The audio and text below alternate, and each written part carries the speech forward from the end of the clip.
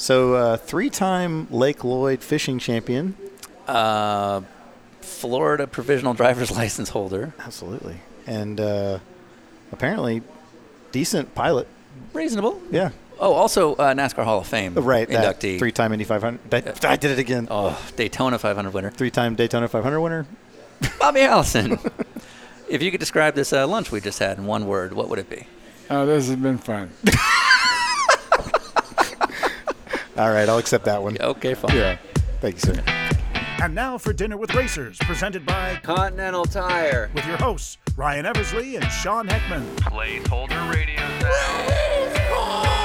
I'm a driver. I'm very angry. This is the sound of a driver on the radio during a race. What do you think I should order?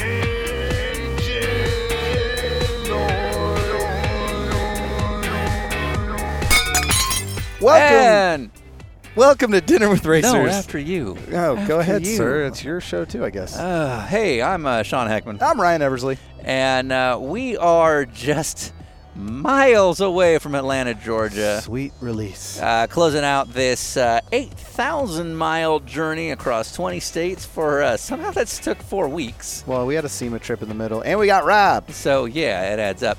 Also that you can get free sweet goodness to your ears. And we got robbed. And we only got more expenses. That's right. So, all right. So now we transition to what we call the new equipment episodes. Yeah, and real quick, shout out to everybody that told us what we did wrong. Yeah. When we got robbed in broad daylight in Santa Monica at 1 p.m. Appreciate you. Go to lunch. Appreciate the love. Yeah. So apparently what we're supposed to do, Sean, is get a luggage cart out and get our 7 giant bags out of the back of this thing and hustle that into a Taco Bell anytime we want to get a burrito. Or we should just never, ever leave the car. Right. Ever. Right. For the 40 days we're on the road. We just can't leave the car. Yeah, one of us has to stay at all times. And right. Anyone with any production background knows that. I mean, I don't do anything, but I'm going to tell you guys exactly what you did wrong. So, we'll just never do this again. How's that sound? Right. You like that? We turn the podcast right around. Yeah. Take it right back home. Okay, so back to Legends of NASCAR, who did not ask to have this intro. No, but you know what? You're getting it. If you're going to go all the way to Mooresville, North Carolina, and you get a rare opportunity to meet Mr. Bobby Allison. Right? We get to meet Bobby Allison. The Bobby Allison. Bobby Allison. So here's a few things about Bobby Allison if you didn't know. Bobby Allison is not only a legend in the sense of just saying the word legend haphazardly. This dude is in the NASCAR Hall of Fame. He's a 3-time Daytona 500 winner. He's a NASCAR champion. He was sort of the ringleader of the very famous Alabama gang of the 50s through the 70s. And of course, the father of the late, great Davey Allison, as well as Clifford Allison. And many people would argue the one guy that could beat Richard Petty. Yeah, Richard Petty famously said that he's been racing at this point for 13 years of his career, and he said the only guy that can get him is Bobby Allison. So some of the things you're going to hear about in our trip over to the Midway Boathouse and Grill is conning your way into the sport. Have we heard this before? Weird. How to survive hypothermia in Wisconsin. How to not get fired and then eventually get fired by Kyle Kiekhaefer. Testing the Shadow UOP car. Yeah. And racing an IndyCar. Yeah. Now, we do cover the famous fight, and if you're not a diehard NASCAR fan, you might not be familiar with this, but you might if you do follow the sport closely. So back in 1979, during the Daytona 500, a couple laps to go, Donnie Allison and Cale Yarborough get into a famous crash that ends up leaving them both disabled down in the bottom of the track in NASCAR Turn 3. Bobby Allison shows up a couple minutes later to make sure his brother's okay, and a fight breaks out, and we get the whole story from Bobby's take, which is hilarious. And other than that, it was a great time, if for no other reason than we got to meet Bobby Allison. I mean, the dude shows up, he's literally wearing the Hall of Fame jacket. Yeah. You know, it's like really, really cool. And, of course, it was National Nachos Day. So I got a chili cheese hot dog. Yeah. And I got the chicken taco sandwich. Right. And I'm glad you're embracing that. Of course, we couldn't do this without our, what kind of car? Well, this is a Acura MDX we're driving. It is an Acura MDX and Continental Tires. Oh yeah, they're a sponsor. Okay. Yeah, they gave us tires. Right. That we feel at a safe PSI. Right. And they're most famous for having their name yelled by Ryan Eversley. That is correct. That is what they're most famous for. What is that? What is that yell? I just yell like Continental Tire. Right, but that didn't sound. That sounds like a attempt at yelling, but not actually yelling. It was sort of yeah. Continental Tire. No, just do it. Continental Tire. For what you do. Bobby Allison. Right, Tony Stewart? Hey guys, it's me, and I'm totally driving. All right, we're going to start in 5, 4, 3, 2. Kind of locked in here. How's it going, Sean? We're the ones who spoke Hi, on the sir. phone. How are you? Ryan Eversley. Nice to meet you. So grab a seat. Oh, well. You came with the Hall of Fame shirt and everything. Oh, nice. Okay. All right. So you were fishing this morning? Well, actually, we didn't actually go fishing. Okay. I went down there to my dock and casted a few times, and then I was going to try to show her how to cast, and she caught my dock. Nice. It's a big catch. And so then I had to get the little pedal boat out and go. Unhinge it. And as we retrieved the line and the lure that had caught the dock, we realized that there was another entire line and bait and everything already down there that we reeled in too. So it was more of a mess than I thought. Right. Yeah. Anyway. So we had a reliable inside source. I don't know if we want to give his name away. A young PR official. A young PR official name. His name is Tom Roberts. Tom Roberts. Tom Roberts. Tom Roberts, yes. might have given us a few stories that we're not going to name him on. But his first thing he said is that fishing is what you are all about. That there used to be like a briefcase rod that you would carry around? Is Yes, that right? a Daiwa briefcase. Yes, I do. All right. Still carry it with me. Would that go to the track? Yeah, it's in my car. So everywhere you go. It's out there right now. Oh, nice. So we can cast off right here if we want. Yeah. So have rod, will travel, basically. Yeah. Nice. So you're originally from Miami, Florida. Yep. And I'm from Atlanta, Georgia. Not a lot of water life there, the lakes. The lakes, yeah. I hate alligators. Do you? I can't stand them. They're terrifying to me. Yeah. And they bite. They bite pretty hard too. Right. They don't mess around. Yeah. So what's your stance on alligators? They bite pretty hard. So Not a fan? yeah, I don't want to play with them. So you grew up in Miami, and was it the alligators that sent you to Alabama, or was it prize money? Neither one. Okay. Well, actually, the prize money is what sent me. But how the deal happen? I graduated from high school. Yeah. I hadn't grown yet. Okay. I was 5'4", weighed 110 Oh, like pounds. physically, you were still Little fairly guy. short. Tiny, Yeah. tiny. Okay. I was a runt. I had 9 brothers and sisters. Oh my God. 2 older sisters. The older sister was kind of normal size. The next sister was larger but gorgeous. Okay. A really good-looking girl. And then my brother Eddie, who was before me, was kind of on the small side of regular. But Okay. my older brother Eddie was kind of normal. I was little. Yeah. Yeah. And Donnie was right behind me, and he was littler than me. Yeah. But I was little, and I was a wimp. And Donnie was little, and he was a mean little. So he had kind of that Napoleonic complex. Yeah. Yeah. Really, yeah. Yeah. Little bulldog. Yeah. Yeah. And Tommy was a couple years behind Donnie, and Tommy was bigger than all of us. Okay. or was going to be bigger. Actually, at the time, we were kind of in there, but. And then I had 4 younger sisters. Uh-huh. So it sounds to me like you moved. Like I've heard the prize money stories, but it sounds to me like you moved because there was too many damn people in the house. Well, That's a busy house. It was a big house. Yeah. Okay. It was a big house. Yeah. And what kind of work did your parents do? My dad did service station and garage building and repair. Okay. My So mom was a housewife. She had a pretty full-time job. Cooked It sounds and like. sewed and did laundry for 10 kids and a husband and her dad who came to Who live lived with with us. them. Her Wow. dad took me to my first race. I was about Okay. 10. He would go to an event, a ball game or movie, or he would take one kid. The other 9 stayed home. Yeah. One kid would go with him to whatever the event was. One night he said to me, "Come on, Bobby, we're going to the car races."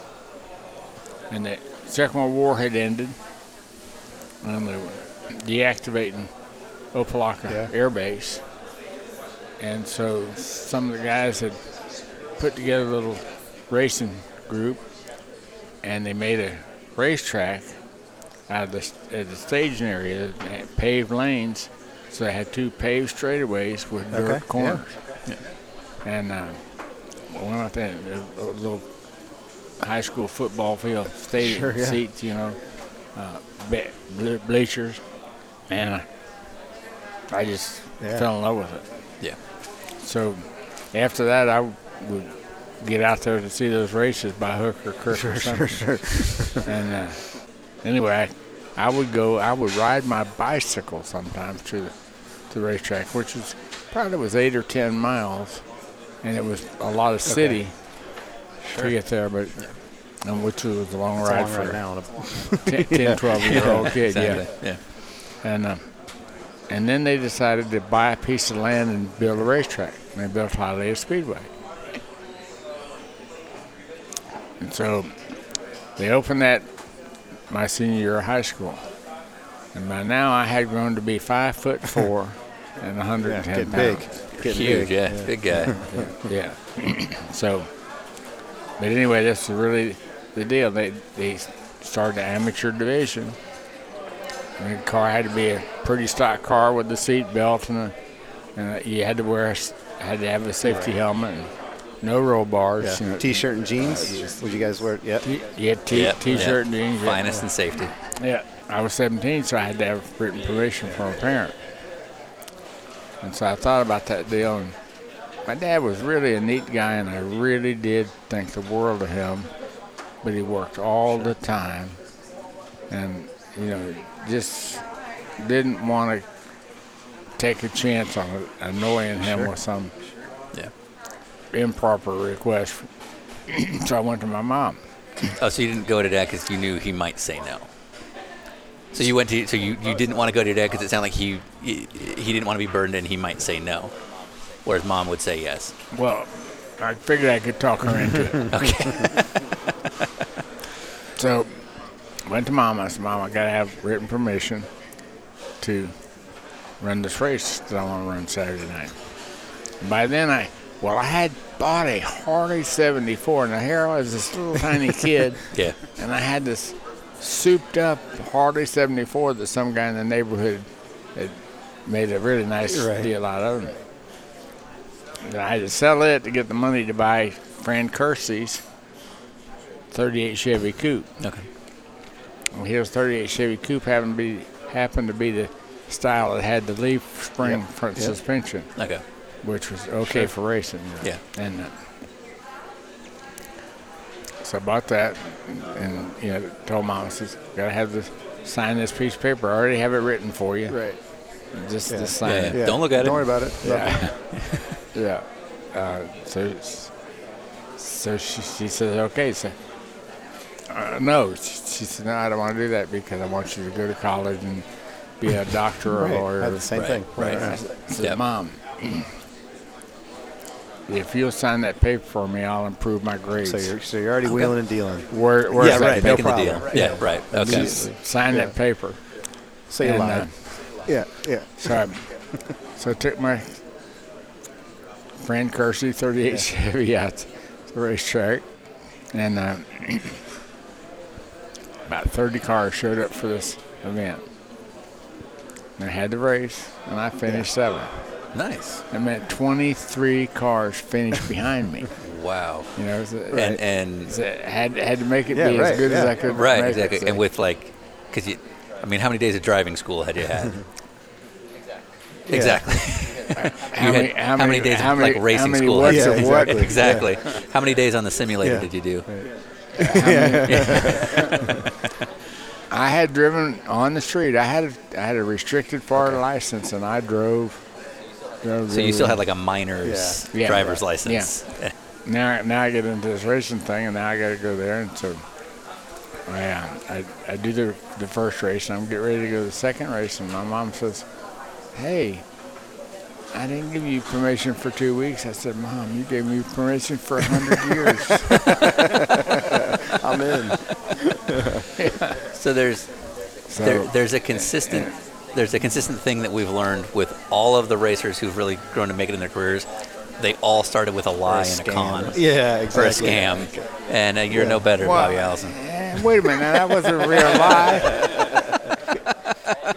Also a trademark Yeah, racer exactly. move right there. Yeah. Well, no. Yeah. No, it doesn't say I can't do it in the rules. No, nobody's pointing a gun at me. Right. So, went out there the second time. The first time I went out there, 30 cars there, and finished seventh. Second week, went out there, 40 cars there. And I finished seventh again. Wow. And so, percentage-wise, I was still better. Yeah, right. So this third week, I won. Nice. Yeah. And there were 50 Right. cars there. Wow. And I won. Okay.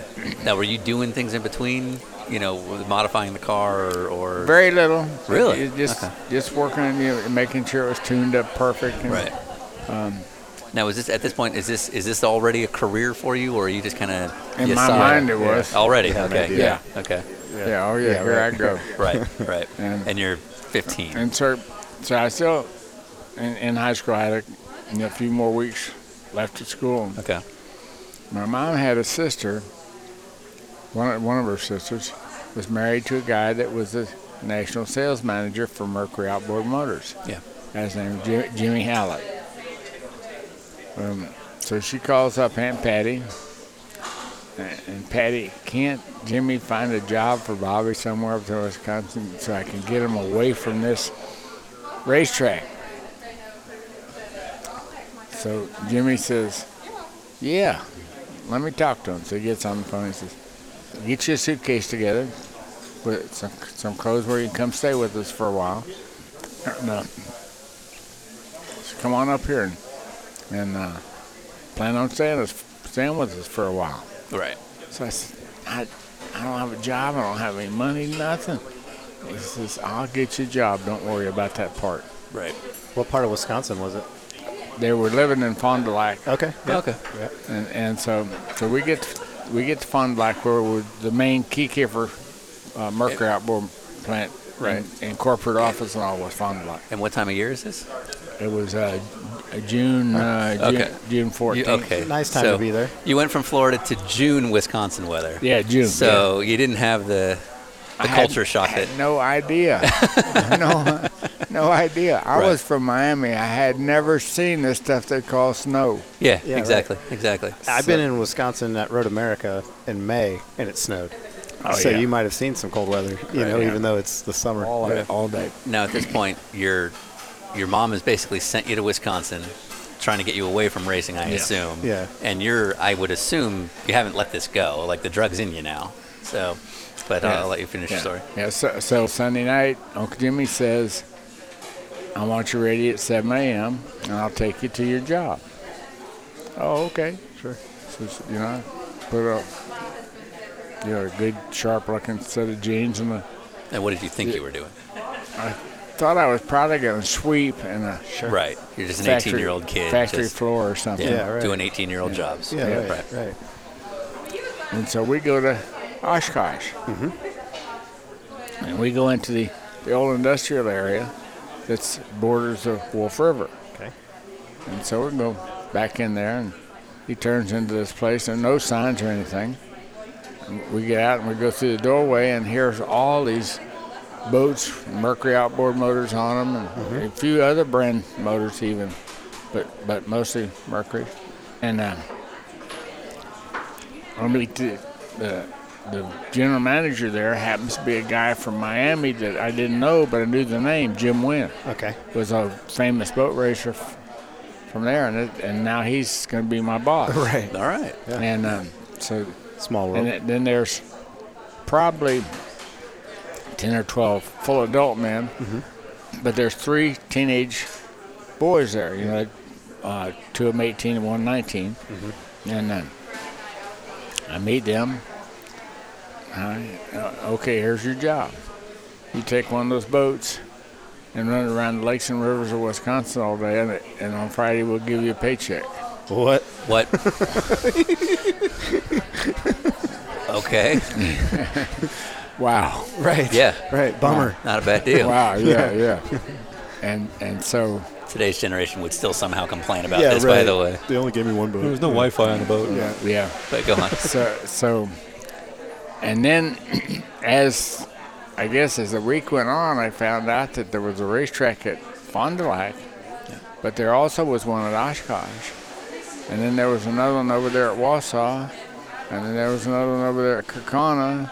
Yeah. And Wisconsin loves its racing. Yeah. I'm telling you. So, and Patty lets me use her car at night. She has to have it in the daytime, but Sure. when Uncle Jimmy is home from work, I can use her car. And gasoline was, like I said, probably 20 cents a gallon, Sure. 19.9 or whatever. It's not that much more now. Yeah.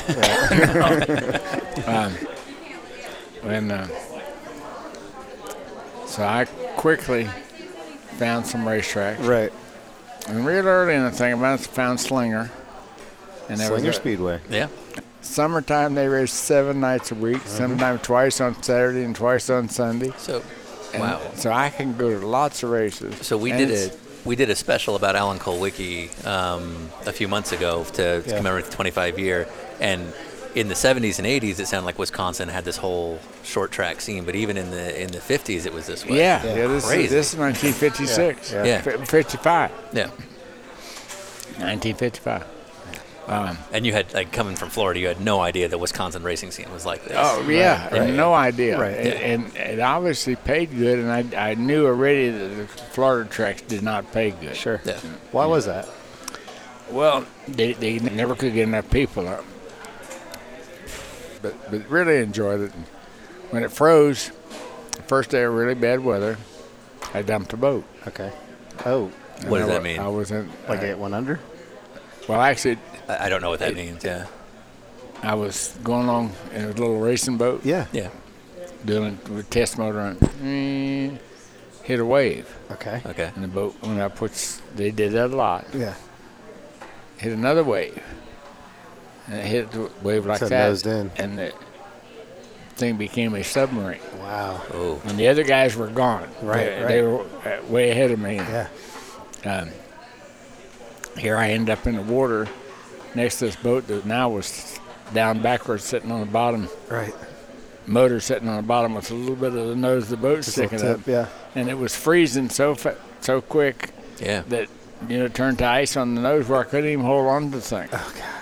And And you're like 110 pounds of nothing. Yeah. yes, So you're getting cold quick. In like 33-degree water. Yeah, Yeah. right. So, so I looked, and because you've never experienced freezing water before, so and none of this is anything you know. or how to any of navigate. that other white stuff that was over there. Right, yeah, on the Exactly. hills. Yeah, Yeah. right. Probably about that second set of trees down there, Okay. Yeah. probably an eighth of a mile. Yeah. Yeah. Was the first house, closest house. Oh, wow. In freezing water. So I start swimming. Finally made it to that house. This gal comes out there, and she knew what to do. Yeah. She's a nurse. Gets me in her laundry room and sticks me in a tub of hot water and Right. starts getting me thawed out. Yeah. And we call the boat shop, the boathouse, because the roads were so bad, the ambulances weren't running. Sure. Yeah. So they had to have 2 guys come get me from the boathouse. They take me to the hospital, Oshkosh Hospital. Yeah. And this little bitty doctor comes out there, and he said, "Well, guys, good to see you, and you're the patient because you're wearing my clothes." Oh, Oh, you've been to wow. his house. Yeah.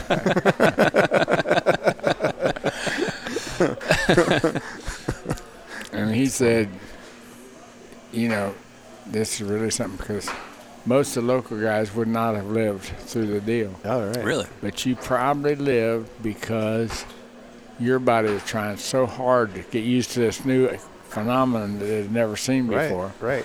You didn't know what you didn't know. Yeah. That it protected you. Yeah. Interesting. So anyway, go to the hospital.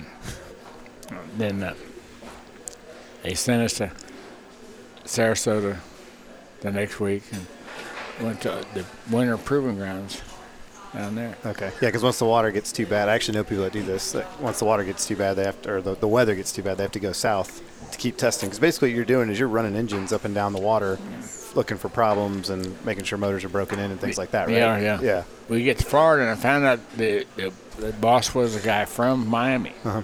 So get there, and I get to Hialeah, and I give him my race car to a friend of mine, and so he had the thing there from I got to drive the race car. Didn't take long. Right. See my folks, and I told my dad, I said, I want to buy a new car. I saved some money, and so went to a Chevrolet dealer, bought a brand new 56 Chevy Bel Air Sport Coupe. Awesome. Nice. 265, 2-barrel, three on the column, Yeah. you know, 3 on the tree. But just my deal, $1,910. That's still a lot of money for back then. Yeah, I'm telling you, for a young kid. it's big time. But you were looking good at it. Yeah. Big hit. Bought that thing. I was so proud of that, and I drove it back. And we lived in cottages. Kikefer bought a resort, an old resort that had folded, and Okay. that's where he had made his test facility down in Sarasota. And so we were living in one of the little cottages. And the room enough to park probably about 50 semis Okay. around the place without it getting room in anybody's way. Yeah. So I just parked by my 56 Chevy by the little cottage there, went to bed. Got up the next morning, I walked down to the boathouse, which was probably a block. Sure.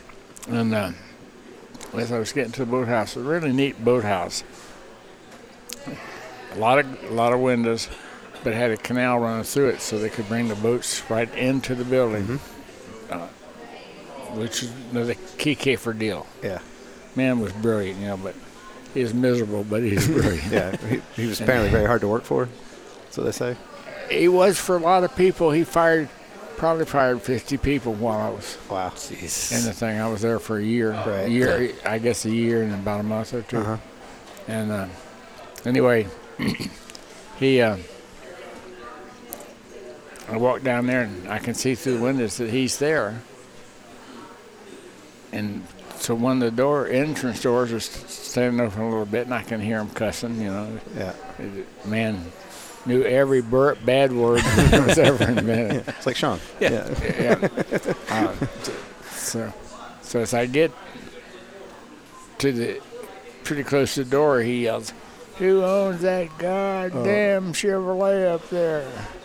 I have Carl, that's my new car. Yeah. Get it off my property. I don't allow Chevrolets on my property. Oh, wow. Devastated. I had to go up there and just park it outside the gate. Right. There's Yeah. nothing to it. Yeah. Right. But I was there for 5 months, and the car never got to come inside until Not one the time. last day that they were getting ready to leave. Okay. And So at this point, it's been several months. I mean, it's almost a year now since you've left home, Yeah. gone to Wisconsin. And at this point, you've not driven a race car in this whole time. no. Okay. Yeah. But you're still, I assume you're itching. Yeah. Yeah. Come time for us to go back to Wisconsin. And so, and Kikefer was in and out of all of those different factories and plants and stuff. I had a little twin Beech airplane, had a pilot, and flew around, land, come in, cuss, fire somebody. Like a boss. Yeah, exactly. Kind of guy you want to work for. So we're loading the trucks to go, and he comes walking up to me and he says, you drive my Mercedes 190 convertible to my race car shop at Charlotte or you're fired. Everything was you do this or you're fired. Right. Yeah. Oh, great guy to work for. Yeah. Yeah. So all of a sudden, this is a great big present to me, because I had heard about the shop, but I hadn't you not get to seen see it. the race car. I saw Yeah. the shop in Wisconsin. They had a shop there, race car shop there. Yeah. But the one in Charlotte I had not seen. Yeah. And go through the night to get there to that race car shop. So you can spend more time with it? Yeah, oh, yeah. Yeah. So I'm in there, and beautiful place, and beautiful race cars. And a lot of guys that had been drug out of different factories and stuff didn't want to be there. And so they're sitting on the workbenches and stuff, and there are about 3 or 4 guys working. I knew one of them was the brother of one of the 4 of us young guys. Okay. And The teenagers from when you got there. yeah. So, anyway, he was friendly to me. He said, you ask me anything you want, whatever, just, make yourself home. So I'm looking there, and this Ray Fox, I'd heard of Ray Fox, but I hadn't met him. But he's running around there like a chicken with his head cut off. And finally I said, Ray, what's wrong? He says, Kiefer's filled this place up with a lot of guys that don't want to be here, and most of them don't know anything. Right. He says, I'm putting my hair on. I got to have cars ready for the race day after tomorrow, Right. So I said, well, that's a shame. It seems to me that it shouldn't be any big deal to not want to work on the car. Yeah, right. Yeah. He says, well, are you a mechanic? I said, yeah, I'm a good mechanic. He said, well, will you work for me until they get here with the truck? I said, sure I will. Nice. He says, okay. He says, this is my toolbox. You can use the tools here. Parts department's right over there. And I made this sheet, which is a prep sheet for the car. Mm-hmm. Just take that sheet and do what's on that sheet. All right. Sign off And on that it. car will be ready. Yeah. So I said, okay. We went to lunch, came back. About an hour later, I'm done. I got everything done on that sheet. Right. Right. And It's amazing how quick it goes when you want to do it. Yeah, Yeah. right. Yeah, exactly. so Ray Fox comes over there, and I said, what do I do next? He says, are you done? I said, yeah, I'm done. He said, did you do it right? I said, I did like that sheet said to do it. He said, I got to keep you here. Yeah. All right. Sounds Yeah, good. you got a good gig. news Yeah, to yeah. me. Yeah, right. Right. And, I was making like $1.30 an hour or something. Right. Well, that's more than we make on this And I was podcast. going to get double time and overtime. Sure, right. Double time on Sundays and holidays, and Right. overtime, anything over 40 hours. And Cool. Yeah. all of a sudden, real my job. Yeah. couple bucks a week is going to be way more than a couple bucks. Right, because you Yeah. went from having like actual benefits almost at the boat company yeah, to now you're getting $1 an hour or whatever and no extra overtime, right? yeah. Well, I all of a sudden I was looking at an 18-hour day, Right. Yeah. Absolutely. Yeah. Yeah. Exactly. Yeah. But wanted it. but getting paid for it. Yeah. Right. Yeah. Exactly. Yeah. So anyway, got busy on that. I was there for 2 months and a week. Went to 19 NASCAR races Yeah. and never saw a car that wasn't one of the cars out of our shop win a race. Wow. Wow. Won That good of a every shop. NASCAR race for that period of time. Yeah. So right off the bat, your pro racing career as a mechanic, you're pretty damn good. Yeah. Yeah. Yeah. That Yeah, could be get it done. dangerous. Yeah. Yeah. Well, and I learned preparation and preventive maintenance, Yeah. which I hadn't even thought about that before then. Right. But even really early in my career, it was really a good asset for me because there were some things that preventive maintenance really took care of. And, the preparation and preventive maintenance just really Yeah. made the fixing the car easy. Yeah. Yeah. Right. And the reason for fixing it easy. So, And these cars were for like a stable of drivers or different guys paying to be there? they had the lead driver for 56 was Buck Baker. Oh, okay. Real names. And Speedy Thompson. I really like Speedy. Yeah. Buck was kind of neat, but Buck was really wasn't friendly to the mechanics or the help. Yeah. And he and his wife were divorced, but he had Buddy with him some. And Buddy was 4 years younger than me. Okay. But Buddy was about 1.5 feet taller than me. Sure.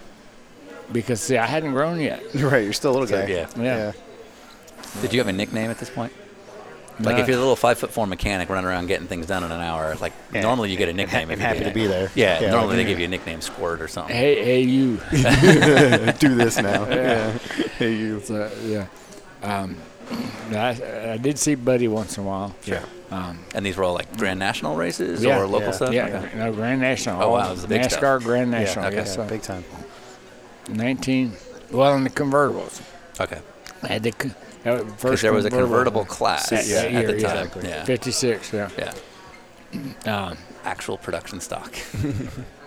Well, we went through the night to get to Syracuse for a big show. Okay. The trucks kept giving us trouble on the road. Right. The race went on. I think Buck won, but at least one of the cars won. And so they said, "Okay, you got motel rooms." Well, we'd been up all night Yeah. since Wednesday, Yeah. Yeah. getting there, and putting up with all this brake thing and whatever. Risking your life, basically. And so we go to the motel and we sleep, and we probably overslept a little bit. And my truck partner, now, he was a little guy too. Okay. Which was kind of Probably pretty funny seeing you guys crazy. pull up. Yeah. But he was a little bit stocky, where I was not stocky. His name was Stubby. As you do. His name was Stubby. His Yeah. name was Willard Stubby. Oh, that is his actual Oh, name. yeah. It wasn't like the Never shop stood a nickname. chance. Yeah, Never that stood a guy. chance. So we just Wow. called him Stubby. Yeah, of Yeah, course. yeah. You got to do it. Yeah. Yeah. How old were you at this point? I was 18. So, and how old's Stubby? He was probably 30, 35. Okay. All right. So still 18-year-old kid running around the country driving big old trucks with race cars on the back of them. Yeah. I like it. Yeah. Yeah. So, anyhow, he told us when we get back to Charlotte with this stuff that we had the rest of the weekend off. So we said, okay. And see, by then I had my Chevy there, and my Chevy had to be parked where it wasn't in Kiefer's direct line of sight. Even at the race shop. but, couldn't see it. but he at least knew I had it there. Right. So I told Stubby, I said, I've heard about this Myrtle Beach place. So Yeah. we get back, we'll just go to Myrtle Beach for a day or two. Yeah, boy, okay. So we go through the night, Thursday night. Friday we struggle. Go through the night. Friday night we get there Saturday morning. But it's reasonably okay. It's probably 7, 8 o'clock at the shop. Right. And Kiefer's standing there. Oh, boy. And he says, "Where's the other truck?" I said, "Carl, our rules are we don't worry about the other vehicles. We Okay. take care of one Wait, vehicle." your job is, yeah. Well, you should have given those other guys a hand or something. He says, "Okay, so you can't go. So start getting that creek's cars ready. Oh, man. When the other cars get here, then you can go." All that work driving through the night, useless. So me and Stubby, we work up to lunchtime, and they told us, he says, "Okay," he says, "we're letting you go to lunch, but you make sure you're back here at 1 o'clock. Jesus. Wow, that's not a fun place. Yeah. Yeah, All okay. right. Thanks, sir. Yeah. So nice of you. So we got back at 1. About 4 o'clock, the other guys got there. And he starts into them, and he's screaming and yelling and telling them how no good they are and everything. He turns to this one guy and he says, "You, I never did like you anyway. You're fired. Good. Get your stuff and get off my property." Wow. And the guy lives in Wisconsin, and now we're standing at Charlotte, North Carolina. So then he turns to his co-driver and he starts in on him. Same thing, and ends up, "Get your stuff off my property." Jesus. Wow. Then he turns to the other 2 guys and ends up firing all 4 of them, and then turns around toward me and he fires Stubby. Oh. And I said, "Okay, we're gone." He said, Yeah. "I know you're not fired. You stay here. You're not fired." I said, "See ya." Bye. Yeah, I'm out. Yeah. He See gone. ya. So went and got in my car to go to the house to Yeah. You know, we all lived in the house. Sure. He bought a 3-bedroom house and put 21 sets of bunk beds in Yeah, it. you got a Sounds little flop lovely. house. Yeah, exactly. Yeah. So, That's how they do it at Hendrick now. yeah. Yeah, same thing. Anyway, he jumps in his Chrysler Imperial. And he's going to beat us to the house, but I know a shortcut. So As you do. we're walking. Why is he trying to beat you to the house? We're walking out with our suitcases when he comes sliding up in the, Oh, yeah. in the wet grass, spraying mud all over the place. What a scene. And we left. So then I got a report to my uncle. And he's mad at me for This is Jimmy Hallett. being involved in this latest ruckus. And Uncle Jimmy, you know, the deal was really, really wrong. He says, we know it's wrong. We knew it was going to be wrong before you ever started. Yeah. Yeah. You gotta handle things better. So they wanted you to have a rough job. Yeah. Well, it sounds Or like work they for knew you somebody wanted to rough. be a part of it, but that's what you're going to have to deal with. Yeah. Because Carl Kiekhager was a Yeah. crazy person. So he I guess he talks to Keycaper and he tells me, he says, Keycaper wants you to stay. Nah. So I said, yeah, he says, Keycaper wants you to stay. I said, okay. What'd I do? He said, well, he wants you to report back to the race car shop at Charlotte. And then they want you to run a truckload of engines back to the engine shop in Wisconsin. Okay. So I go there, and Ray Foxler got me all dialed in to get the truckload of engines. And I drive back to Wisconsin. So now I'm up there with no vehicle of my own. Oh, right, because you drove his truck. Yeah. Yeah. And so he fires me. Oh, of course. Of course. He waited until it really screwed you. Yeah. What a dick. And so I went back down to Mountain Oaks and got an airline ticket to Charlotte. Oh, wow. And got my car at Charlotte and went home. Jeez. Went home to that? Miami. And at this point, you're 19, 20. Yeah, I'm Something like that. No, I'm only 18. You're Yeah, still 18. still a baby. Okay. All Yeah. this is basically 1 year of time. You move off to Wisconsin. Yeah. You end up somehow in Charlotte. You win like 19 races as a mechanic and a crew chief of it. By my math, you've still only driven to this point a handful of races Yeah. in like club stuff in Florida a couple of years earlier. So Local track. yeah. Local So short how much is the desire to get behind the wheel still kind of? Oh, it Eating really at had you. a hold of me. Yeah. Right. Yeah, right. Yeah, just got back, got my stuff kind of put together, and made peace with my mom and dad. Okay. You know, mom. What do you mean made peace? Were they mad that you quit? No. Because you didn't go be a lawyer? Yeah. Yeah. Okay. I wanted me to be a lawyer. Yeah. Right. Yeah. Right. And here you are, a grease monkey. So yeah, If you were in trouble, would they call you Robert? my mother would. Yeah. Okay. But if you were good, you were Bobby. If you were in Yeah, trouble, you yeah, were Robert. yeah. Yeah, All right. yeah. What was your middle name? Arthur. Arthur. Would you be Robert Arthur Allison when it was a bad Or day? just Robert Arthur. Yeah, Robert Arthur. Yeah. That's it. Yep. That's the South right there. All right. And my mom only had to use that on me about 2 or 3 times. Okay. So you were a good kid. Maybe 4. Okay, yeah. So you're an all right kid. Yeah. Yeah. Anyway. Well, while you're running around doing all this crazy stuff with Carl Kiekhager, what's Donnie doing? Because he's obviously goes on to racing fame and fortune too. Yeah. So is he racing still at home? Donnie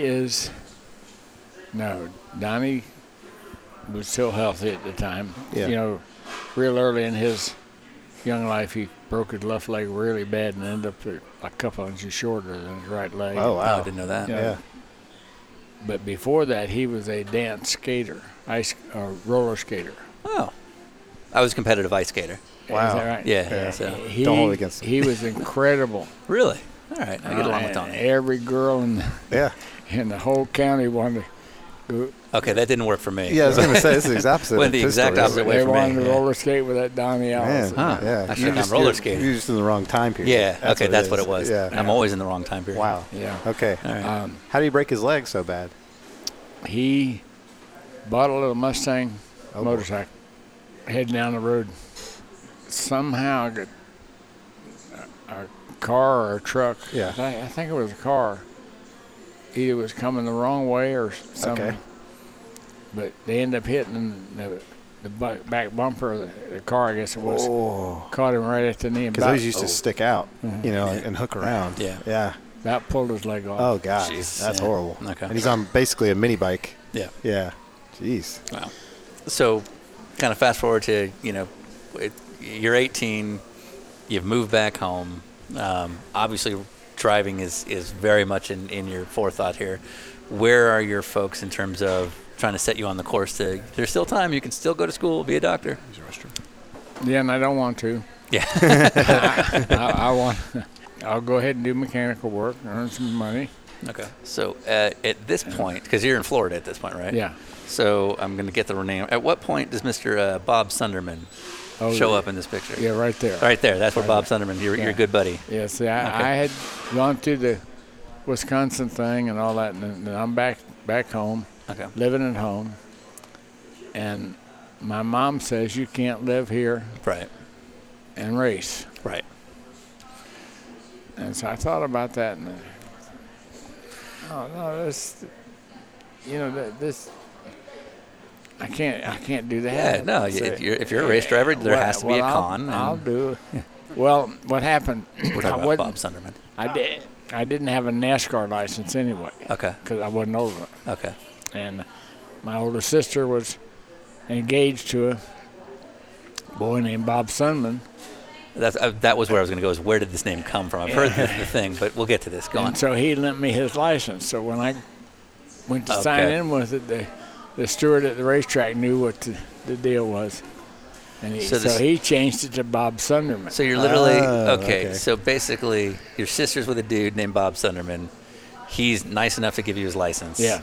And the race director's like, yeah, I get it. I'm in. Yeah, I'll sign this off. Meanwhile, Mom is never going to see Bobby Allison on any sort of entry list or anything. Yeah. So the jig is never going to be up. You're safe. Right. Okay. No one's ever going to know. I was wondering if Bob Sunderman was some sort of weird fake name, but okay. So this was a real It's a person, person. who gave you his license. He sounds like a cool guy. Yeah. I'm in on Bob. Yeah. Yeah, he was. Okay. And he really was. Right. So then you start racing. Yeah. So I start racing, and did really, really okay right off the bat. Okay. Win the heat race and run competitively. Couldn't win the feature, and so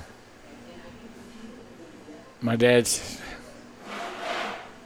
There was a little conversation went on about whether I had honored this directive to not live there and race. Right. Okay. That's a very nice way of putting it. Yeah. And my dad's sitting in his chair reading a Sunday paper. So are they already suspect at this point? They think you're because you're disappearing for a day at a time, and then it's coming back probably face full of grease a day later. Yeah. Smell like a racetrack. Where were you? Yeah. I'm like, oh, it's the beach. Yeah. Was that how those days were going at this point? Over at the lawyers' meeting. Get back with a face full of grease coming back. Yeah. I thought we had a deal. I was at night school. Yeah, no. Yeah. He's sitting there reading his paper. He says, "Hey, boy, come here." Never get. And so, now I was, I think, starting to grow, but it wasn't showing it hardly, But I wasn't as little tiny as I had been, but I was still pretty little tiny. Yeah. And so I thought, oh no, I'm gonna really get hurt. Because the other thing my dad would do, once in a while, he'd take a swat at you. Okay. And that was like getting hit by a gorilla. Okay. He wasn't afraid to lay it down. He was so strong. Anyway, so I go over there and he says, "What's this deal here in this nursepaper? Who's this Bob Sunderman?" Right. So, I had run like, third or fifth in the in the main. No, Okay. Yeah. So you're in the papers. Yeah. Bob Sunderman is in the papers. Right. Yeah. Right. So I said, "Dad, I got to do it." Right. Okay. He said, "Let me tell you something, boy. If you want to do this, you do it. But you do it right, you do it with honor, and you use your own name." I said, "Thank you, sir." On we go. And that was the beginning of Bobby Allison's career. Right, and then Bobby Allison started racing. Yeah. Now, That's excellent. did he? No, because if he was with your sister, I assume he knew Bob Sunderman. Oh yeah. Okay, so Yeah. it wasn't like all of a sudden like, did Bob Sunderman ever get in trouble? Did you ever hear about that? Like, did he ever come by? Did No. they stay together, or was that the end of it? No, he and my sister got married, and they were married for quite a while. They Oh, okay. divorced, and she really had some health problems. and, Okay. Sure. You know, But he never got a talking to by your dad about encouraging your bad behavior. no. Okay. In fact, Bob Sunderman worked for my dad in his business, my dad's Okay. business. Yeah, so he didn't ever get a hard time. Yeah. Yeah, that's cool. That's cool. So at this point, you start racing on your own under your name, Yeah. having some success, Yeah. but not any financial success. No. And Because like what were the Florida payouts like? So you get like a top 5 in the feature. Third paid $15, I think. $15. Yeah. And what do you think you're spending between entry fees and Well, were upkeep? there and all that? entry fees? A little. Yeah. Okay. A little, not much. Right. A couple bucks, I guess. Sure. Okay. Yeah. But between tires, just general car upkeep, it wasn't exactly profitable. There was no big profit in it. Yeah. But there was incredible experience. Oh, for Okay. sure. Yeah. Okay. Well, you didn't care about the money, but it would be Well, nice to make some, right? Yeah, I cared about it a little. Okay. You're starting to feel the pinch. Yeah. And now, if I understand it, you didn't meet your wife until you went to Alabama. So I met her in Florida?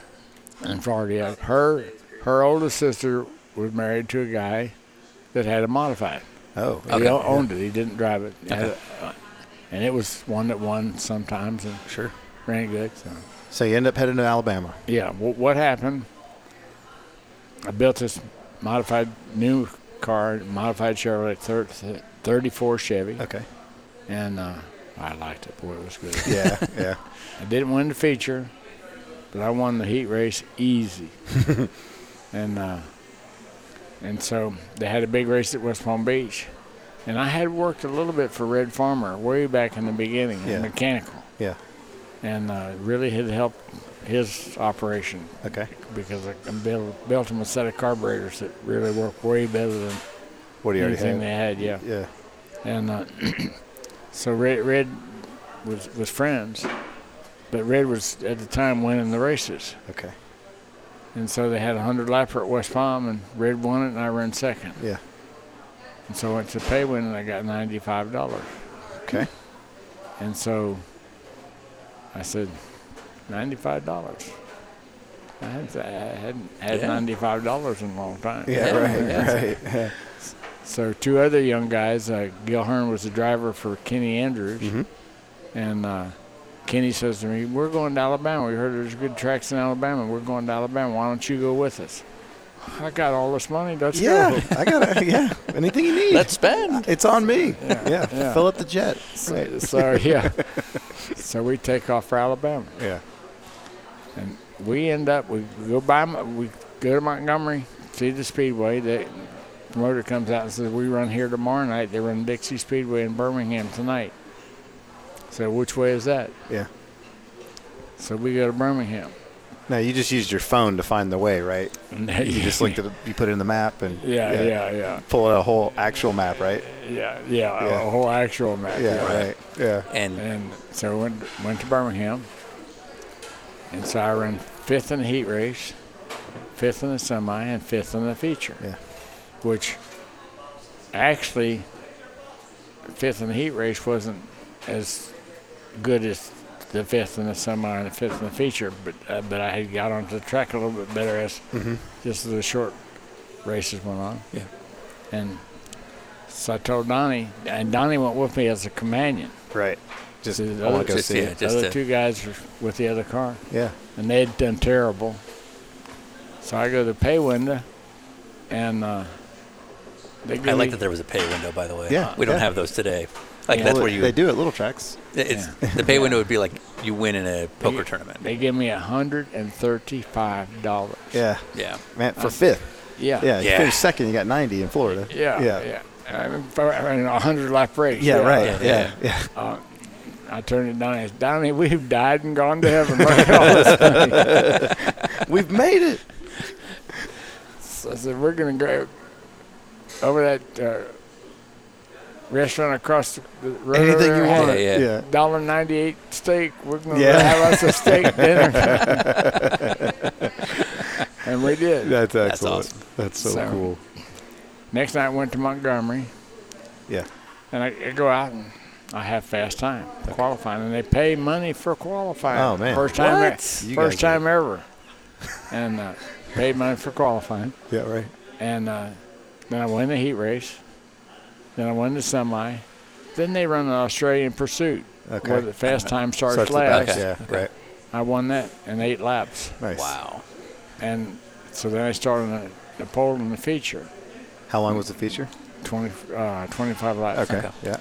And Sonny Black starts beside me with a Cadillac-powered car that Bo Freeman works on. Mm-hmm.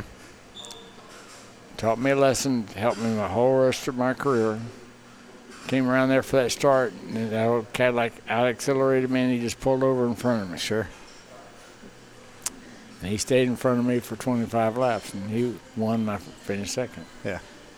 And I hadn't won yet, so Second's still That was- great. Yeah. yeah. He also And took I- all that prize money for all those different heat wins. So Yeah. go on. I went to pay one and got $400. Whoa, millionaire. Oh, man. So, yeah. yeah. Gonna buy a house. Yeah, yeah. But also like $400 But yeah, back then in it's a mid ton of money. 50s. Yeah, ton of money. Like that's yeah. a Yeah. pro And, sport. and for doing what you love. Yeah. You know, Yeah. done it for free. Yes. So what point do you go back to Florida and convince Red Farmer that he's got to come racing in Alabama? Well, see, I had met this Judy, and she had me slightly distracted.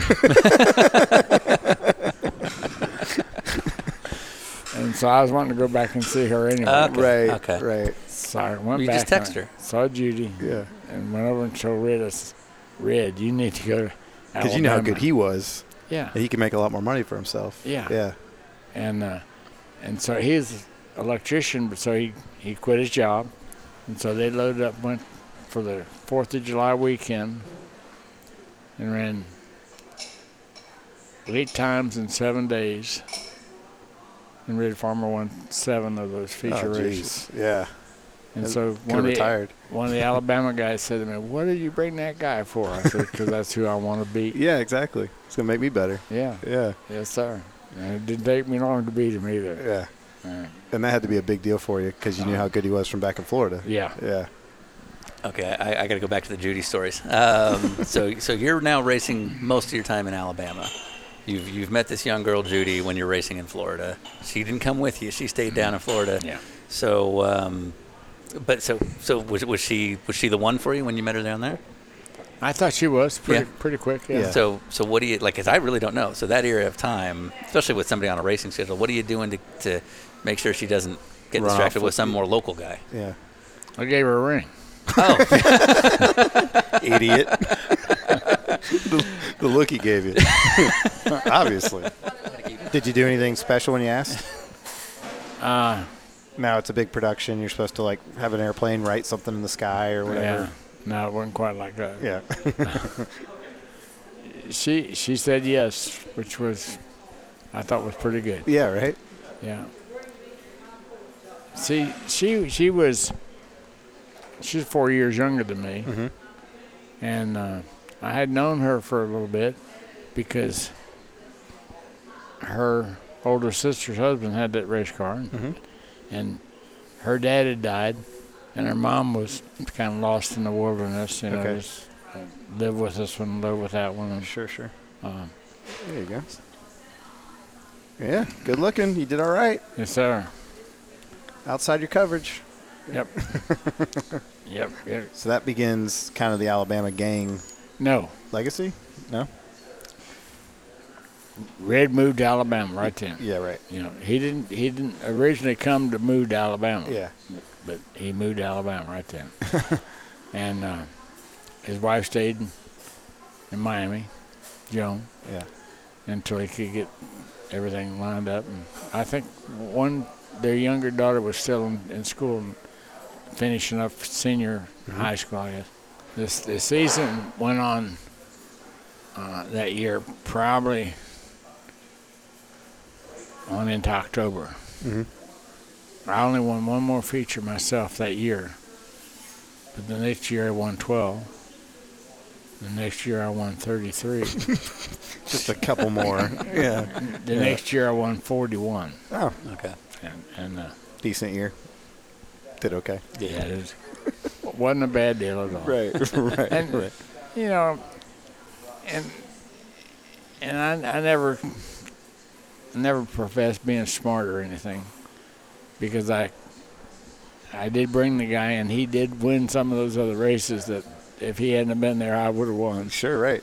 And Donnie jumped in, started doing good with Kenny Ander's car. Yep. And took him probably 6 or 8 months to win his first race, but then he won a few more. And Donnie never won big, but Donnie didn't pursue. And Red and I pursued. If we heard there was a race 500 miles over that way tomorrow night, Right. So, yeah, away we went. anytime you can be somewhere, you're going to go there. Now, was that literally just because you wanted to race all the time or because you were trying to collect all the prize money you could? Yeah. I love that joke. Yes. Yes. So Mostly I wanted to race all I could. Yeah. But it really did encourage me to follow my inclination because it paid. Right. Yeah, absolutely. So at what point does the becoming sort of a regular in the Grand National scene Okay. start?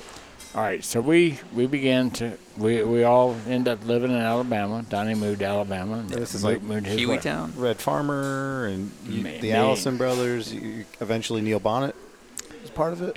Yeah, but way later. Okay. Okay. See, Sure. Neil was young. Okay. So Neil was Maybe a kid then, right? Neil was probably 10 or 12 Right. Yeah. when we first went there. Maybe even younger than that. Yeah. And so now you're going to go big Grand National racing. Yeah. And so we did some of that. And Grand National racing was definitely not as easy as, Right. Well, yeah, now it's all the Modified big racing. boys, Yeah. right. Right. but it was more challenging, more rewarding, and it had the extra benefit of really ticking off some of our competitors. Mm-hmm. And that Alabama gang that's where that came from. Okay. We ran a big race at Montgomery on a Saturday night and drove through the night to get to Asheville, Weaverville, which was having a big race on Sunday. Okay. And by then, the equipment had changed, and now we're running late model modifieds. I had a 61 Chevy Bel Air Sport Coupe, and I had a Chevy, one of the mystery engines, from way back there. You remember when I had one of those things? Okay. Cool. Yeah. And the thing was so good because if it didn't break a rock arm or something, I won. Nothing could beat it. Yeah. Right. Yeah. And I didn't have to hurry. I didn't have to take any chances. Yeah. Yeah. Is that I good? just won. Yeah. And Red and passed him. And Don had a Ford. Yeah, he was driving for a guy in Chattanooga that had a Ford. It was good. And Red had gotten back into the Fords. And so we ran Montgomery Saturday night. I won Montgomery. We drove through the night. And I had a big old tall boy that was my sidekick and helper and mechanic and all that, truck driver. Chuck Looney. This was a prize for sure. So Chuck's driving my truck, and by then I'm flying the airplane. No, big time. I guess I was in a Mooney by then. But Okay, yeah. still, I was way better than. Yeah. Right. than Wait, Chuck. piece of truck. Yeah, yeah. So I'm standing there by the sign-in shack, and Jack Ingram he's a young guy, but he's beginning to have some success, Yeah. Yeah. Right. And he looks up and he says, "Oh no, here comes that damn Alabama gang." Right. And that was the beginning. That's the name. I said, Yeah. "Yes, that Yeah, here we come. sounds so good to me, yes, So sir." basically, you're just kind of ragtag group of Alabama locals, but every time you guys show up to a Grand National event, it's like, oh crap. Well, anyway, here they it sounds are. like anytime you guys showed up anywhere, Yeah. it was going to be a problem for someone. Yeah. See, this wasn't Grand National. Yeah. That right there. Right. But Just it was anything. Right. a And the thing is- major modified event. And it's not like the entry lists are coming out a week before. So literally you're showing up on the day going, yeah, we're going to be here today. I got so, my entry fee and I'm ready to run. So these guys are showing up at racetracks not thinking you're going to be there until Right. literally it's time to sign in. They're like, Yeah. ah, crap. Well, I'm going to finish 5th. And you would have guys like Bobby Allison, who was a Cup caliber guy that would come show up and race the modified. Yeah, exactly. You know? And that was very common. Yeah. Yeah. And nobody complained about like you being too good to be in that field. No. Oh, Weird. oh, okay. No, that's you know, we thought about that. See, I did a lot of that stuff at the big tracks because there was no rule against it, Right. and I felt it was good practice and good continued training for me anywhere. To run at any Just level. drive everything you could. Interesting. Yeah. And so many guys didn't feel that way about it, but I did, and Right. I'm convinced that I was You did right. pretty well. I Yeah, think you might have been you're right. fine. Yeah. I don't know if you saw your shirt. It says Hall of Fame. Yes. So you show up, become a Cup regular, as we'd call it now, and you and a young man named Richard Petty start Yeah. beating and banging the hell out of each other. The guy backed into me.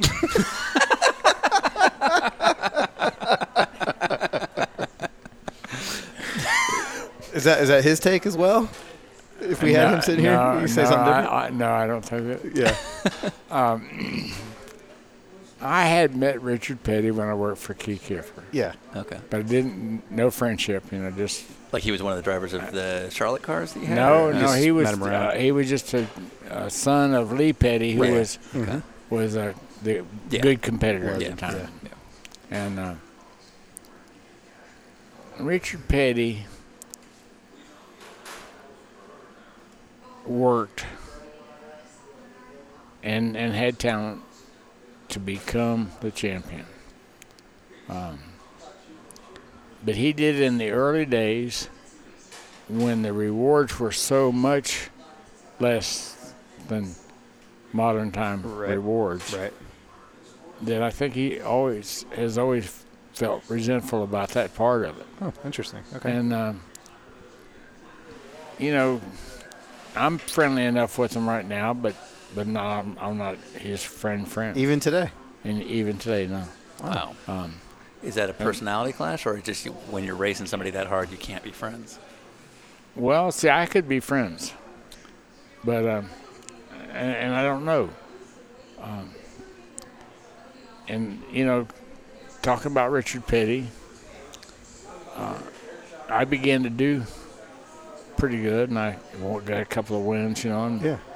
did my first couple of wins, I don't think I actually beat him, although maybe I did. Maybe I need to go read the write-ups one more time. but he and his brother Maurice and his cousin Dale Inman always were negative toward me. Okay. And Dale Inman and Maurice were really openly. Now, Richard was professional about it and kept his remarks low enough that only certain people. Sure. They didn't go to the press about it. Yeah. And I beat him. I beat him at Oxford, Maine, won my first race, and I guess he was second. And the next 2 nights later, I destroyed my car. Mm-hmm. And I have a cousin that lives in the area up there that was in the body shop business. And we worked through the night and repaired that car enough to get it to roll and steer. Yeah. And took it to ISTUP. And got told by NASCAR that we thought we'd never see this thing again. Right. Well, it's not very pretty, but it's here. Yeah, we made it. And I won my second race. Oh, nice. With that car. All right. Okay. So, it sounds like the restaurant's going to close in a few minutes. So we'll do a couple things. So there's things we want to know that have nothing to do with the things that people know Bobby Allison for, and then there's a few things that people are going to if you're going to have an opportunity to sit down to lunch with Bobby Allison, there's a few things that you just sort of have to ask. Yeah. And most of our followers are road racing based, so they might not have a complete history of your background. So just real quick, we don't need to go kind of race by race through your career, but it seemed, and Richard Petty even said it seemed like you were the one guy that could beat Richard Petty on a heads up kind of day. Would you say he was sort of your main rival through your career? Was there one guy you're like, oh, I hate losing to him? Yeah, and because he wanted to go to all the races, like I wanted to go to all the races. Right. And he enjoyed the fans enjoying what he was doing, which I enjoy the fans enjoy what I'm doing. Yeah. And he, I always admired him. He'd hang around after a race and sign autographs and things like that. And almost all the other guys would get out of there just as quick and easy and quietly as they could, whether it was a big event or a little event. Yeah. Right. And if it was a big event or a little event, Richard Petty would stay there and smile and sign autographs and talk to people and just help them enjoy whatever that was for that evening. Yeah. Now, you and Richard obviously have a famous rivalry. There's when you do your research on kind of you through the years, there seemed to be a paddock opinion, and this is our first time meeting. So far, you've been awesome. There's a paddock opinion that you were one of the harder guys to get along with in the paddock. Do you think that's true? I don't know if that's exactly the right description for the deal. I was incredibly determined to do it right. Mm-hmm. Yeah. I had very little patience with anybody that wanted to fudge on stuff. And I had very little patience with somebody that wanted to turn their back on the fan or the industry. Okay. So it's more like you just kind of let people know where you stood. Yeah. And people didn't like that. Yeah. And I probably wasn't the greatest orator. And that seems to be it's in a good way. It seemed to be like the contrast between you and Richard. Is that Richard is very much the corporate, everybody loves him kind of spokesman, and you seem like the kind of guy that is not afraid. Like if we're acting like idiots, you're not afraid to tell us that we're being idiots. Yeah. And I love that. But I'd imagine like in a corporate world, or some people like that personality and others don't. But yeah, that's awesome. One thing I was interested to find out about you was you're a 5-time Daytona 24-hour starting driver. Yeah. That's kind of the racing I do for a living. Never finished. You got to race it with Clifford. Yep. Once. That must have been a pretty neat thing for you guys to share a car. Really was neat. Yeah. Really was neat, yeah. And then you raced a Buick March 84G, which is like a prototype car, basically. To me, that seems like so out of your wheelhouse from your norm. You did the Indy 500 a couple times, but then you get in a closed cockpit prototype car. Any memories from doing that? I think that was with Ken Madron and Wayne Pickering at Daytona. Would have been 86, 85. 85. Yeah. Pegasus Racing? Maybe. Yeah. Barely. Yeah. Yeah. Just no good stuck memory of that deal. I can kind of. You're right. Put it together, and there's some things along the way that stick with me pretty good. Sure. Yeah. The 88 thing when Clifford was there. Yeah. We were in the top 10 of the rundown of the race. Yeah. With a V8 Buick powered. So I'd made that experimental Buick V8 engine. Right. And it was incredibly good. So we had it in that car because the rules allowed us to have it in that car. Yeah.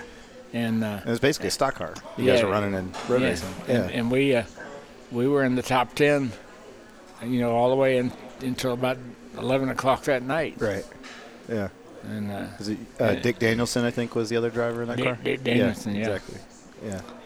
How did the sports car guys take to you guys showing up?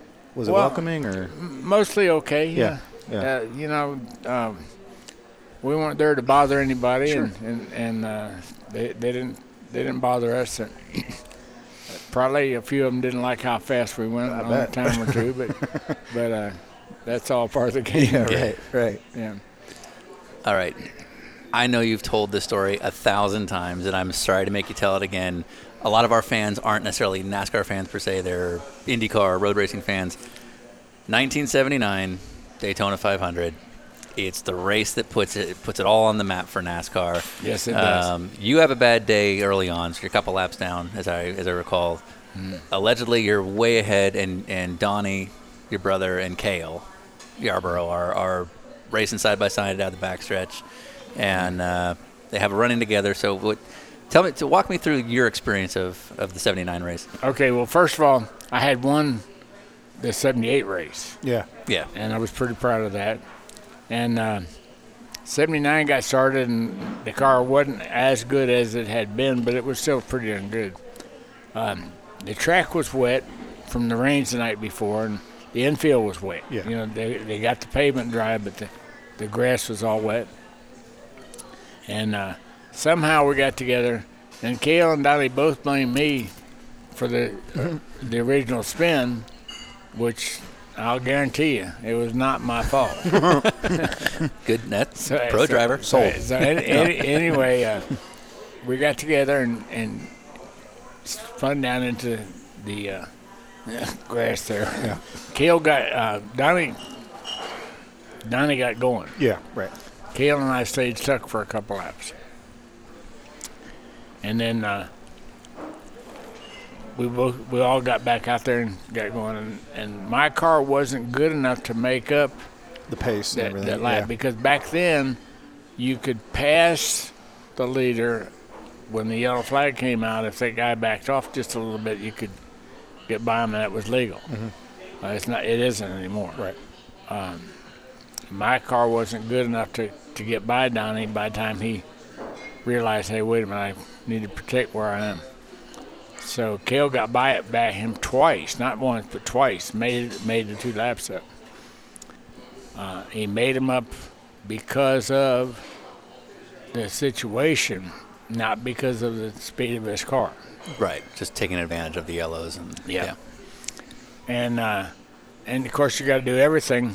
You know, if you're going to be a race driver, you're going to take advantage of every thing you can.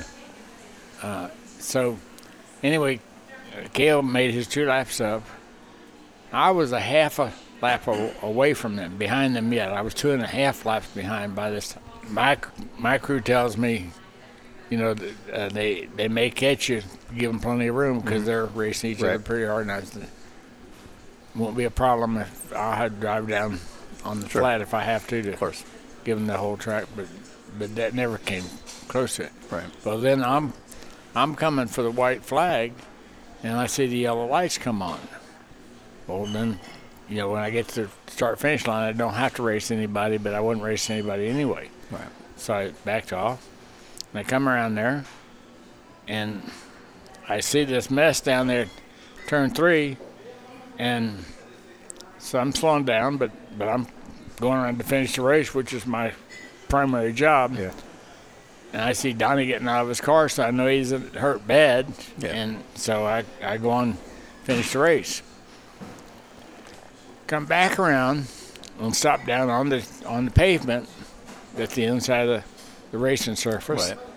And hollered to Donnie if he wanted to ride back to the garage area. Because at the time, you know, the crowd around. Yeah, and there's this mess of cars between him and Cale. And He and Cale are probably 50 feet apart, maybe 75 feet apart. Right. Okay. So it should be diffused by this point. Then. Yeah. Yeah. Okay. And Cale's over there. Yeah. Donnie's over here with a couple of safety crew. And so I pull up here and yell to Donnie, does he want to ride? And he says no, and I go to put it in gear, and Cale starts saying the wreck is my fault. Even though you were like a quarter mile ahead of all that on the final lap. Yeah. I'm a long way away from him. Right. And so I think I questioned his ancestry.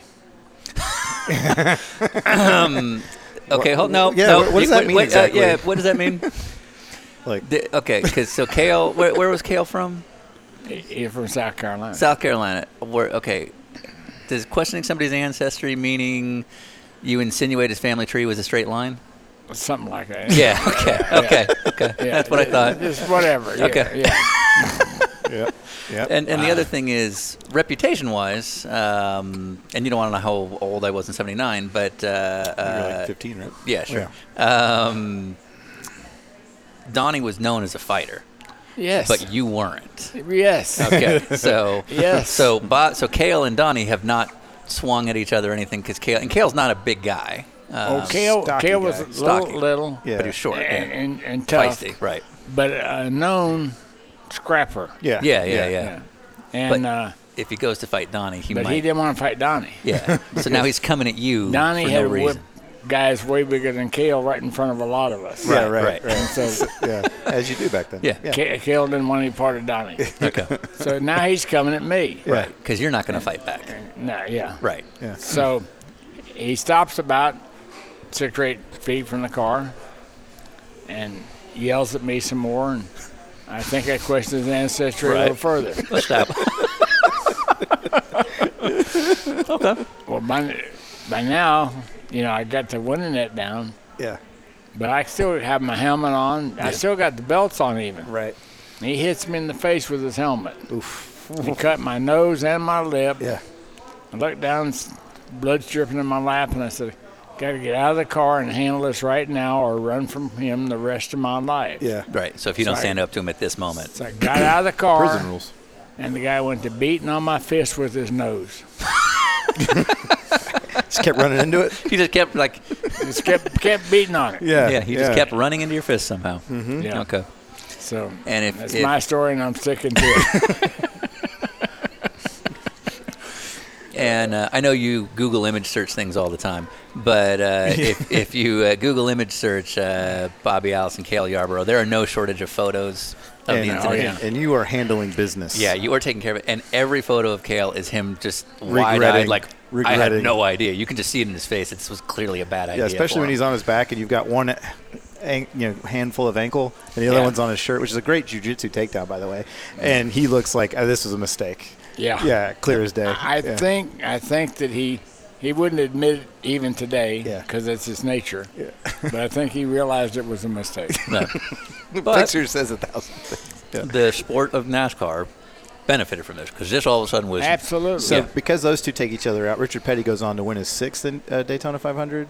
7th, I think. Was that the 7th? Yeah. Yeah. Goes on to win again, and he hadn't won in a while, right? It'd been a Yeah, he hadn't won in a while, So yeah. he gets to go be a hero again. And on top of that, the race was broadcast on cable television for the first time. Or No, on live TV. I think it was the first Sorry, fully live. live That's right. broadcast. Full yeah. flag to flag. And there was a blizzard in the so everybody's whole stuck in the north, northeast. So yeah. they're basically stuck inside watching this race, and you have you two guys scrap. Well, I guess the three of you scrapping, even though it was basically you beating the hell out of Cale Yarborough, and Richard Petty going on to win on live television. Everything you want. Yeah, Yeah. And plus they fined us $6,000 a piece, Yeah, yeah. which that gave But me they- $18,000 to use for Promote advertising. it. Promoting it. Nice. Promoting this. Yeah.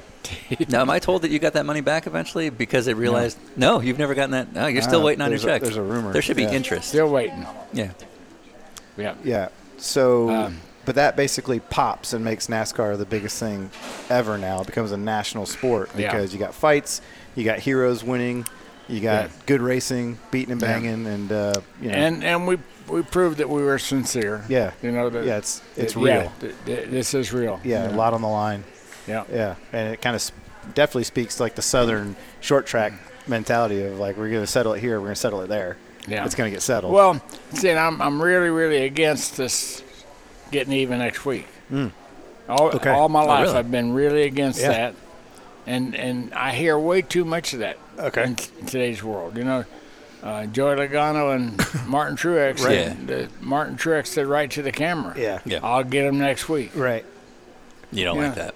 You don't want that because these things are dangerous pieces of machinery absolutely. that we're playing with, and you get them wrong in the wrong way, and somebody does get hurt or killed. Yeah, right. Yeah. We were just talking about that. If he gets him at Phoenix, okay, it's a slower track. Homestead's not messing around. You take someone out there, it could really have big, Sure. big consequences. So that's your story, and you're sticking to it. Okay. That's it. I like that. So another thing I came across really randomly, you raced and tested the Shadow Can-Am cars? I didn't race it. I just tested it. Okay. Is that Riverside? Yeah.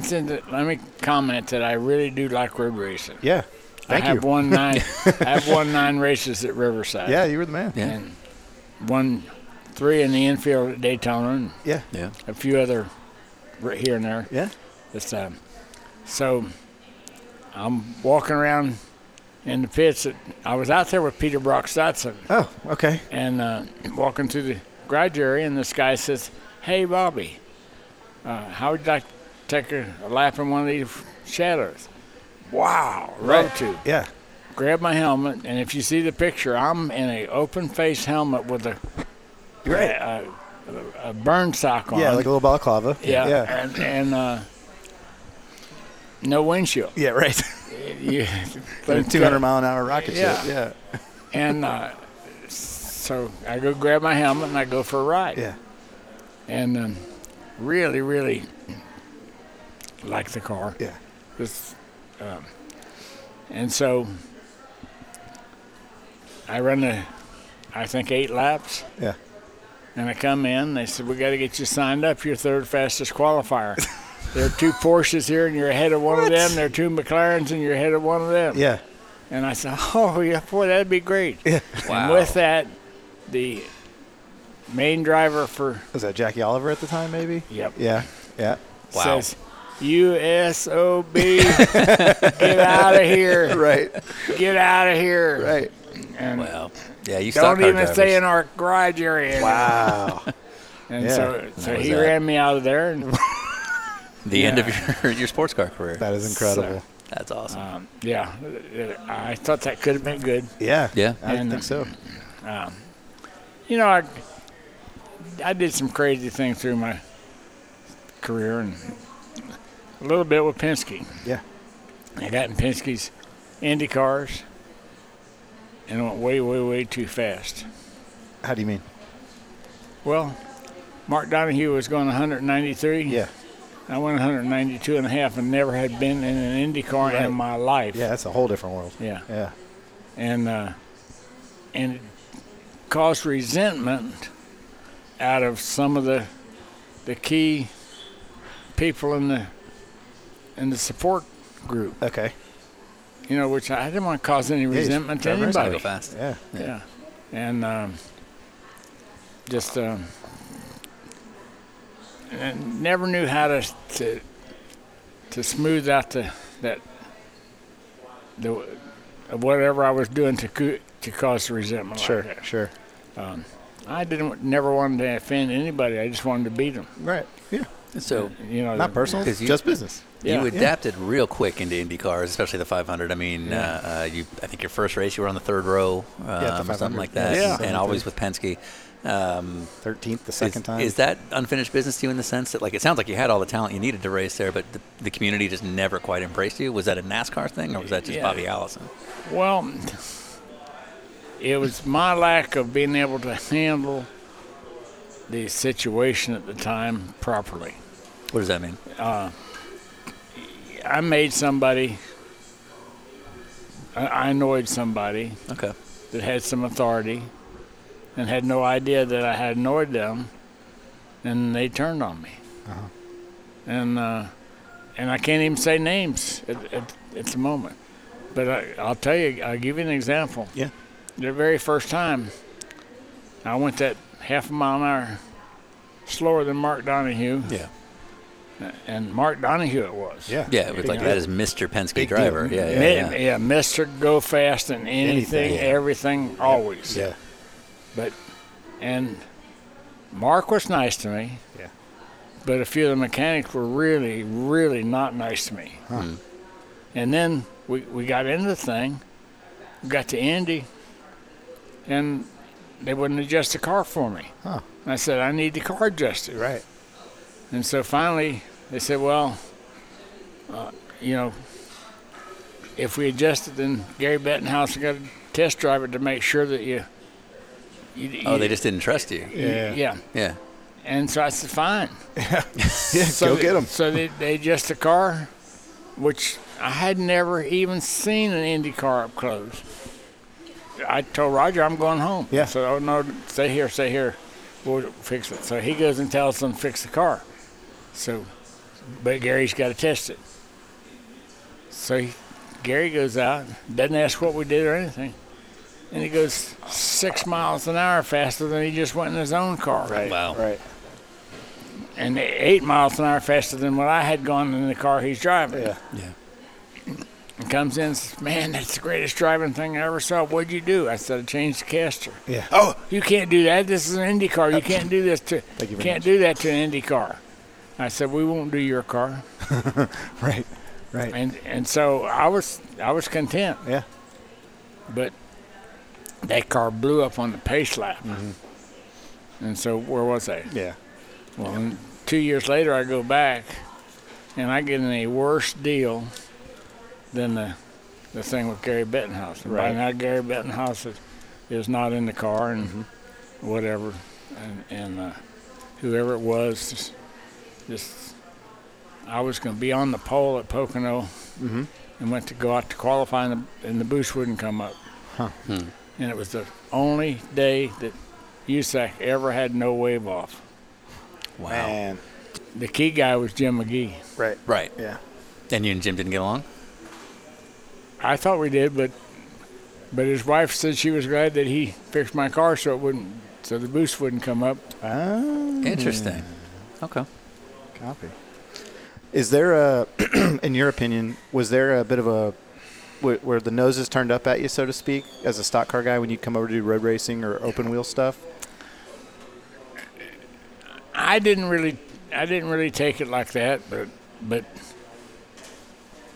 I was shocked to find that that's why my boost wouldn't come up. You know, I thought something malfunctioned on That the it was car. actually and, turned down. Yeah. You know, here I am. You know, I still qualified 11th with 6 inches of boost. I'm supposed to have about 105. Yeah. Right. So we've heard from a lot of people about Davey Allison. Yeah. No one knows someone better than a family member, Yep. you know, and obviously we'd never be able to sit down with him. Could you tell us what you knew about Davey as a person? Like, what was his characteristics and his traits as a man, not a race car driver? Davey was a fun-loving, sincere, enthusiastic, delightful young man. How would you compare him to Clifford? Clifford was more delightful than Davey, but not as professional. Okay. Yeah, the sense we kind of got was that Davey was somebody that was going to try to be a race car driver no matter what, and Clifford was kind of like the guy that was Kinda interested having as well, but also just loving life. Still a and- young kid. Yeah, exactly. Yeah. Yeah. How tough was that 92 to 93 period for you? Yeah. Horrible. Was it? I assume that's the darkest part of your life, but. Go ahead. Yeah. Yes. Yeah. Obviously, we actually went to the NASCAR Hall of Fame voting day because of our connection to Alan Kulwicki. But at that very same time, obviously, Davey was announced this year that he's going to be inducted in a couple of months. So I got his belt buckle on right now. Oh, do you really? Yeah. Oh, how cool is that? so How, I mean, nothing will ever, change 1993 or replace, but how full circle did things come with the Hall of Fame induction? Well, really good. Yeah. Just, I was so pleased that he was inducted in there quickly. Yeah. I thought he would have done it the first time. Really? Even, really. A little of that desire might have been selfish. Sure. But most of it was sincere anyway, because he was really good behind the wheel. Yeah. And he was really a good young man. If you could take anybody that's not in the Hall of Fame right now and make sure they got in, who would it be? Who would it be? Yeah, if you could take someone right now that's not in and say this guy gets in and that's that happens, who would it be? Golly, that's too hard of a question for me. Sure. Because Red Farmer was on the ballot this year. Yeah. And And Red should go. Yeah. I've read that you've been very supportive of him. He was a hero of yours. Oh, yes. Yeah. Yeah. So he didn't run much Grand National, but he ran little. Mm-hmm. But he dominated Yeah. in NASCAR Sportsman and NASCAR Modified. Mm-hmm. And here he is, 90 years old, and he's still out there racing. Yeah. And he's good. delightful. Yeah. Do you see any? You obviously keep up the sport. You mentioned the Logano Truex thing. We're sitting here on November 6th of 18, and they just had a run-in, getting close to the last race of the championship. Do you see a Bobby Allison on the track right now? Somebody that you relate to that you're like, okay, that guy's kind of like me. Logano might fit that just a little bit. Really interesting. Logano really wants to do it, and he wants to do whatever it takes to do it along the way. And he does a really nice job with the steering wheel and pedals. Yeah, sure. You can wheel. No doubt. You can wheel. Who is the Davey, do you think, of the current generation? Boy, that's even tougher. Yeah. So, I see Brad Keselowski, but Brad's temperament is different, and his whole situation was different than Davey's. So I couldn't compare that. Sure. I'll have to think about that a while. Sure. No problem. All right. We do have some inside sources on some stories that may not be as popular. I'm going to call this source Bonnie. For a code. For a code. Code name Bonnie. You had a Hawaii trip with Neil Bonnet and a few others? Yeah. What's the story? There's a catch-up story? No. It was just a really fun deal. We had a good year in NASCAR, and for the end of the year, Judy and I wanted to go to Hawaii. Yeah. And Neil had driven my sportsman car, the short track car, and had dominated. Neil drove my sportsman car 64 times in a year and a half and won 61 of those races. Okay, yeah. That's never been put down I was anywhere. going to say, that's ridiculous. Nobody's ever said that. What an incredible. And I mean, never saw the track before. Bobby, what's that track like? Well, it's a little bit like Montgomery. It's a little bit like Dixie Speedway, whatever. Okay, I won. Yeah. Right. Yeah. Just took off with the car, and he was so delightful anyway. Just it was special guy. Yeah. So we also heard a story from our anonymous code source. name Bonnie that back in the short track days, you'd have points in your career where you would show up at a short track and it seemed like everyone was wrecking you, and everyone just kept smashing into you, and then it later turned out there was a bounty on you. I didn't know about that. Oh, okay. Uh-oh. Well, we didn't never tell mind. You. Yeah, that's not real. That wasn't us. We sat down with Bobby Unser about 2 weeks ago now, and he told us some pretty funny airplane stories about flying into Canada on accident because he fell asleep, or convincing a guy to get one of the props going because he was too cheap to buy a new battery for the starter. So airplanes for you guys are pretty common back then. Yeah. I heard there was anonymous source that you were flying with a journalist and the engine kept quitting. Did it really keep quitting, or was somebody having fun with the journalist? It only quit once. Right. It stayed quit. Yeah. Yeah. Did it? Went the rest of the way on one engine. Okay. Legitimately, or were you scaring the hell out of somebody? No, legitimate. And there was a reporter in it. Yeah. Had a malfunction with the turbocharger system. Okay. Okay. Did that reporter fly with you after that again? Yeah. Oh. Wow. Okay, that's a lot of faith. Yeah. All right. I mean, if you're going to die with Bobby Allison, that's fine. That's not so bad. Yeah. So. Yeah. See, and we did well, except it was a little bit slower than it was. Still made it. Both of them were running. Right. Yeah. So 1982 Daytona 500. What am I going to ask about? 1982 Daytona 500. Yeah. Anything come to mind from that race? You had the fastest car, but it was missing something. Yeah, the back bumper got knocked off. Sure. Uh-huh. And the back bumper got knocked off. Here was the deal. We won the Busch Clash, Okay. and we won the qualifying race that we were in. Okay. And we were easily the best car for Sunday. Yeah. But Saturday, we're all ready to go, and Joe Gasaway comes up. And Joe Gasaway had a real problem with the Allison family, but especially the Bobby Allison part of the family. And he says, I caught you cheating. You got to move your back bumper 1/8 of an inch. Get the torch and cut it off now. Wow. So we got the torch and we cut it off. Yeah. I had a 110 wire welder, which was pretty good for sheet metal. And it actually stuck the stuff on there, but it just stuck it. Yeah, it's not going to last. And, well, put it back on, put the shields back on, and we're going on our way, and we're gonna win the race. Yeah. And another guy that I've always been friendly with, and he's gone now, and so I don't even want to use his name. But he was really bad to rub you on the big tracks and, try to intimidate you, which he never intimidated me, but he still kept trying. Okay. And he got his front bumper hooked in my back bumper and tore my back bumper off the car.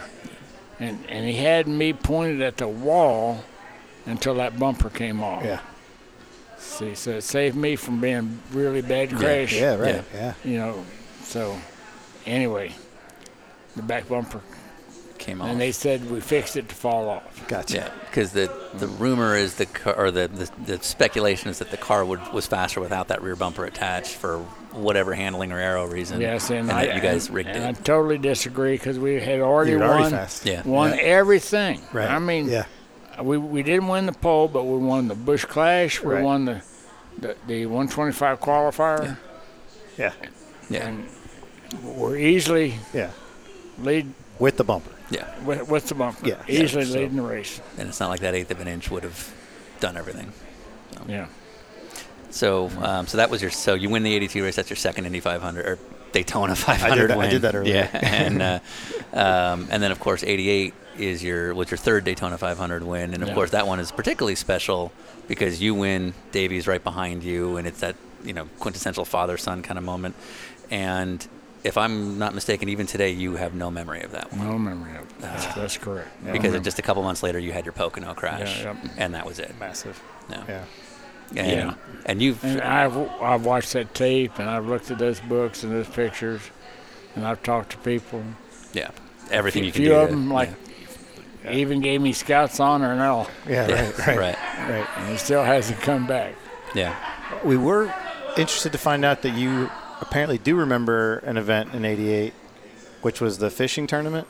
Yeah. In Daytona. Yeah. On Lake Lloyd. Yeah. That was your 3-time winner of that. Yeah. Yeah. So you got as many 500 wins as you do Lake Lloyd wins. Yeah. Yeah, that's important. That's a big deal. Yeah. Boat, motor, and trailer each time too. Back then. So he remembers that. I love that story. I think that's so funny. Yeah. Yeah. There's. Ask him how many fish he caught to win that. Anyway. How many fish did you catch to win that? One. Oh, big. Yeah, there it is. Hey, a win's a win. Yeah. Awesome. Yeah. Actually, I caught 2 fish, but nobody else caught any. Oh, so you're good to go. Yeah. So. All right. I'm pretty happy. Obviously, I mean, your story has been told a million times. You're wearing the shirt that proves it. For somebody that's under 30 that primarily watches, say, sports car or IndyCar, what would you want that Bobby Allison legacy to be for somebody who maybe doesn't know your story as well? A guy that worked hard and had good success. Preventative maintenance. I like that. Yeah. Cool. Well, pretty sure we're going to get kicked out of here. Yeah, we're about to get kicked out. Tony Stewart's still waiting in the car. Yeah, we do have Tony Stewart in the car driving us around. So he's been driving us around the country. Tony. Yeah, he does that. He's a nice guy. So in the meantime, Continental's got the check.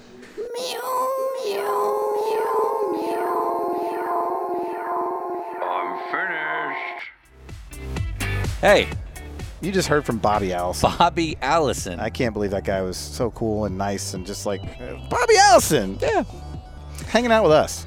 All right. Shout out once again to Acura for this lovely MDX. And, of course, What Tires? Ryan Eversley. Continental Tires. Remember to tag them on all them social medias because that makes a massive impact on our ability to keep doing this. Shout out to Automobile Magazine Oh, yeah. for crashing our interview. But they were fine. But they were nice. awesome. They In didn't fact, interrupt. we had no idea who they were, and they didn't know who we were. But they were hanging out with Bobby Allison, and then halfway through, they said, "You guys are podcast Dinner with Racers?" Like, yeah, we listen to you. So that was really neat. So that article is going to be coming out next year. So keep an eye out for that. I think we might be in it. We'll see. But anyways, But you know who won't be in it? Sam Elliott. Sam Elliott. And we need some Sam Elliott in our life. So please help us get Sam Elliott on. So fans, do your due diligence here. Help Dinner with Racers meet Sam Elliott. Want to hear some music? This is Charles Mantini. You can find him on YouTube. This is The Alert.